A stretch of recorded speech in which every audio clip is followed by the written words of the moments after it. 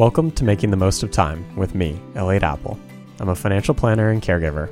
To give you a little background, my dad was diagnosed with stage 4 lung cancer when I was 25. Our world was changed instantly, and it's been a constant state of change ever since.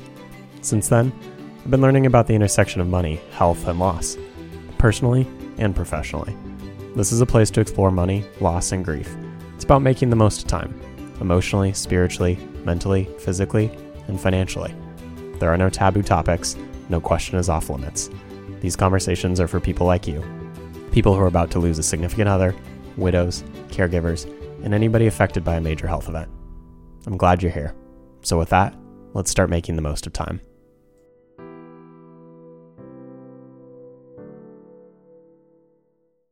Who would have thought a government bond would be one of the most talked about investments in 2022? With the annual inflation rate at 8.5% as of March 2022, investors are wondering how best to keep up with inflation. The answer?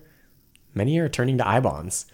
Let's look at what Series I savings bonds are, the details, such as the maturity date, how the yield is calculated, and liquidity, how they're taxed, where you can buy them, and when it might make sense to buy I-bonds. What is a Series I savings bond? Series I savings bonds are issued by the federal government that are inflation protected. They were first introduced in 1998.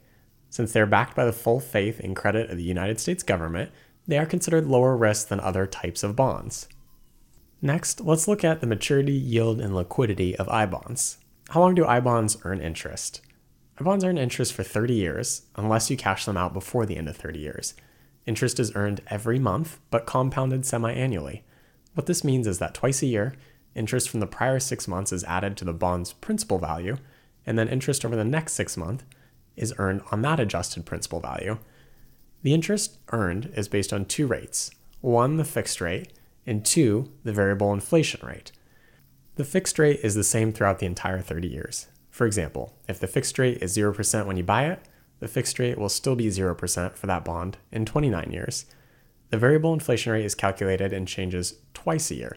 If you want to get technical, it's based on changes in the non-seasonally adjusted Consumer Price Index for all urban consumers, CPI-U, for all items, including food and energy. Even if the inflation rate component goes negative, the bond has a floor, meaning the interest rate on the bond will not go below 0%. In other words, the redemption value of your bond won't decline unless the United States government didn't pay their debt. Currently, the fixed rate is 0%, and the variable inflation rate is 4.81% for bonds purchased between May 2022 and October 2022. What this means is that if you purchase an I-bond within that time frame, for the life of the bond, you will earn no fixed rate, and 100% of your return is going to come from changes based on the CPI-U. The fixed rate hasn't always been zero. You can look up historical I-bond fixed rates, I linked to this in my blog article, and see that when they were first introduced, the fixed rate was 3.4%, but since 2008, the fixed rate component hasn't been above 0.5%. The variable inflation rate is high now because inflation has been high. There's no telling what the variable inflation rate will be for bonds purchased between November 2022 and April 2023. If you annualize the current 4.81% variable rate for 6 months, that will match the 9.62% annual composite rate that you see in headlines right now. But please keep in mind that the interest you earn resets after 6 months. For example, if you buy an I-bond in May 2022, you will earn 4.81% through October 2022, but from November 2022 through April 2023, you'll earn a different rate of interest based on the change in the CPI-U. We don't know what that will be at this point. I'm going to let you in on a little trick to know the yield over 12 months. If you buy an I-bond in April or October, you know the variable interest rate over the past 6 months that you can earn for the next 6 months. But you also will have a good idea of what the variable interest rate will be for the next 6-month period after that. For example, if you buy an I-bond in October 2022, you'll earn 4.81% over the next 6 months, October 2022 through March 2023, because that has already been announced. But you will also have a general idea of what the inflation rate was over the prior 6 months, which affects the next 6-month period. What this means is that you'll have a general idea of what you will earn between April 2023 and September 2023 and October of 2022.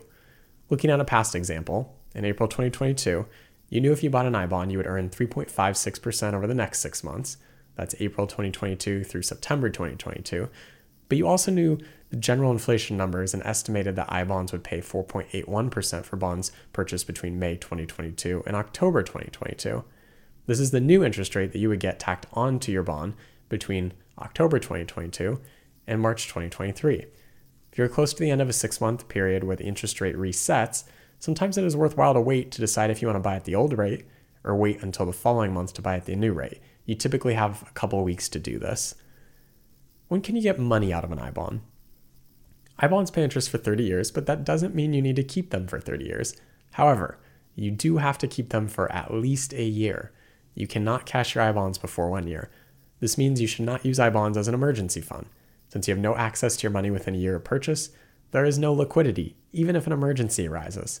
If you cash in your I-bond within 5 years of owning it, you give up the last 3 months of interest. For example, if you cash in an I-bond after 24 months, you would earn interest for the first 21 months and give up interest for months 22, 23, and 24. After 5 years, you can cash them out at any time, and you'll not lose any interest. Now, how are I-bonds taxed? I-bonds are subject to federal income tax, but not state or local income tax. You can report the interest every year from the bond, or wait to report all the interest for the year in which the first of these events occur. 1, you cash the bond. 2, you give up ownership and the bond is reissued. Or 3, the bond matures. If you choose to report the interest every year, you must continue doing that for all savings bonds in the future. That's really important to know because once you start doing that, you need to do that throughout time. Otherwise, you can just choose to defer it until one of those 3 events, typically maybe when the bond matures or you cash the bond. I-bonds can also be used tax-free for education. The education tax exclusion allows certain individuals to exclude the interest paid upon the redemption of I-bonds from gross income under certain conditions. Now, you want to make sure that you're following the rules here, so make sure to look those up if this is something that interests you and make sure that they apply to your situation. I see quite a bit of talk on the internet about using I-bonds for saving for college. In many situations, particularly for younger children, using a 529 plan may be a better option. For those going to college in the next couple of years, an I-bond can make sense as it's a lower risk investment with a higher rate of return than can be found in many 529 plans. How can you buy I-bonds? I-bonds can be bought electronically using the Treasury Direct website. You can also buy them in paper form using your federal income tax refund. You can't use a brokerage account or other custodian to buy them, which means you'll have another account with the really, really clunky Treasury Direct website. Electronic bonds can be purchased in any amount down to the penny, from $25 to $10,000. Paper bonds are only available for $50, $100, $200, $500, or $1,000. Treasury Direct has a video about how to purchase I-bonds on their website, but the process is a bit clunky. Although it only took me about 15 minutes, instead of typing your password when you log in using a keyboard, you have to actually use your mouse to click on a virtual keyboard for each letter of your password. Now, I know this doesn't sound like much and it's okay sacrifice to make, but it's just another annoying thing with a financial institution to try to purchase something. And if you're one of the unfortunate people who have to verify their identity when first creating an account on Treasury Direct, you could be in for quite the process. This didn't personally happen to me, but I do see some people report that they have to verify their identity before they can make a purchase, which requires them filling out a form and getting a signature guarantee from a bank or credit union. And banks and credit unions aren't always willing to do that, or it's a little hard to find one that will. How much can you purchase in I-bonds? Major downside to I-bonds is how much you can purchase. You're limited to buying $10,000 through the Treasury Direct and up to $5,000 in paper I-bonds via your federal tax refund. If you wanted to purchase I-bonds via federal tax refund and don't have enough in withholdings to result in a tax refund, you could make an estimated tax payment that results in a refund. You can buy $10,000 per person, so a married couple filing jointly could purchase $25,000 per year between them. That's the $10,000 each plus the $5,000 via tax refund. I-bond limits are by entity, which means if you have a revocable trust, you can buy $10,000 worth of additional I-bonds in it. If you have a business account with a separate EIN, you could buy $10,000 worth of bonds for it. You get the picture here. Anything basically with a separate EIN, you can purchase additional treasury bonds, and the revocable trust seems to be the exception, that even if that's reporting under your own social, it is considered its own separate entity and you could buy it for that. You will, however, need to create a separate Treasury Direct account for each entity wanting to buy I-bonds. The other option is to buy I-bonds as a gift, but those will count against the other person's $10,000 per year limit. So when does it make sense to buy I-bonds? I-bonds are reasonable investments for people who have a cash need in 1 to 5 years from now. As I mentioned earlier, I-bonds should not be an emergency fund because you can't gain access to them within the first year. However, if you need to buy a home in 3 years and have money in cash earmarked for that purchase, I-bonds are a reasonable place to park the money. You can earn a fairly high rate of return with little risk while still retaining the option to cash them out after a year. If you have extra cash after your spouse passes away and you become a widow, you may want to wait on coming up with a long-term plan for the money. I-bonds are also a reasonable place to put $10,000 while you grieve and decide what comes next. If you have extra cash because of upcoming life changes and are unsure of how much cash you'll need, I-bonds could be a solution for $10,000. Overall, though, I'm not a huge fan of I-bonds for most people, unless they have a multi-year plan to add money to I-bonds as a key component of their investment portfolio, or have cash needs in the next few years. Yes, the interest rate is very attractive. There is no denying that. You cannot find an investment with this low of a risk that is earning 4.81% over the next 6 months. But historically, the rate of return on these bonds has been low. The only reason they would have a high rate of return going forward is if inflation continues to be extremely high. And I don't know where inflation's going. Nobody knows for sure. But it would be weird if these continued to have the same rate of return past the next 6 months or a year. Plus, for people with millions of dollars, a $10,000 investment isn't going to move the needle on their financial plan. For example, if you have $2 million invested, a $10,000 investment is only 0.5% of the portfolio. It's not going to change your financial future. Even if you earn 9.62% over the next year, that's $962. For 2 people investing $20,000, that would be $1,924. It's not nothing, but it is another account you need to track, another account heirs may need to track down, and it certainly doesn't simplify your financial life.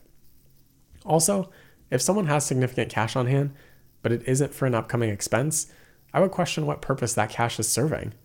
Would it be better to invest it in a diversified portfolio of stocks and bonds for long-term growth? I feel like some people are using cash on hand to invest in I-bonds because they have too much, but are not seeing the overall picture or creating a long-term plan. It's a little like if people are too busy looking at the trees to admire the forest. Many people are excited about I-bonds because 9.62% is a very attractive interest rate in today's lower rate environment. But the $10,000 per year limitation means people with larger investment portfolios may see limited impact to their bottom line. Now, full disclosure, I personally bought $10,000 worth of I-bonds to see what the experience was like, and I resisted this. I made the decision not to do this last year, but I did do it this year just to see what it's like. If I wasn't a financial planner, I wouldn't have bothered buying the bonds because I dislike having another account on a clunky website. In fact, as soon as I bought them, I regretted it because it's another account I need to keep track of on top of everything else, and I'm a huge fan of simplicity. I much prefer spending my time with family, outside, or doing other things rather than complicating my financial life for just a little extra interest that isn't going to move the needle. Ultimately, it's up to you to decide whether it's worth your time and where it fits in your long-term investment plan. Final thoughts and a question for you. I-bonds are the flashy investments right now, which it's a little strange to say out loud considering they are a bond. They offer a very attractive interest rate for the next 6 months, but it's unknown whether in the 6 months following they will have a high interest rate or it will drop to 0% or somewhere in between. With the $10,000 limit per year per person in purchases, I-bonds likely won't move the needle much for people with larger investment portfolios, but it can be a reasonable place to park cash for anything needed in 1 to 5 years. And I'll leave you with one question to act on. Where do I-bonds fit in your financial and investment plan?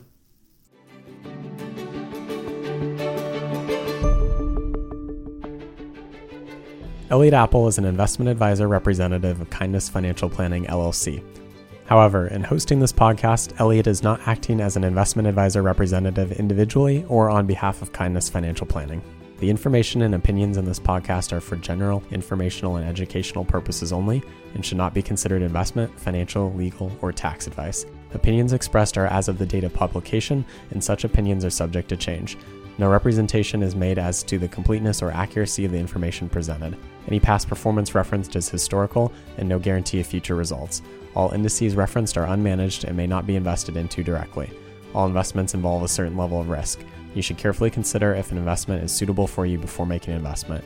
Please consult your legal, financial, and other professionals to determine what may be appropriate for you.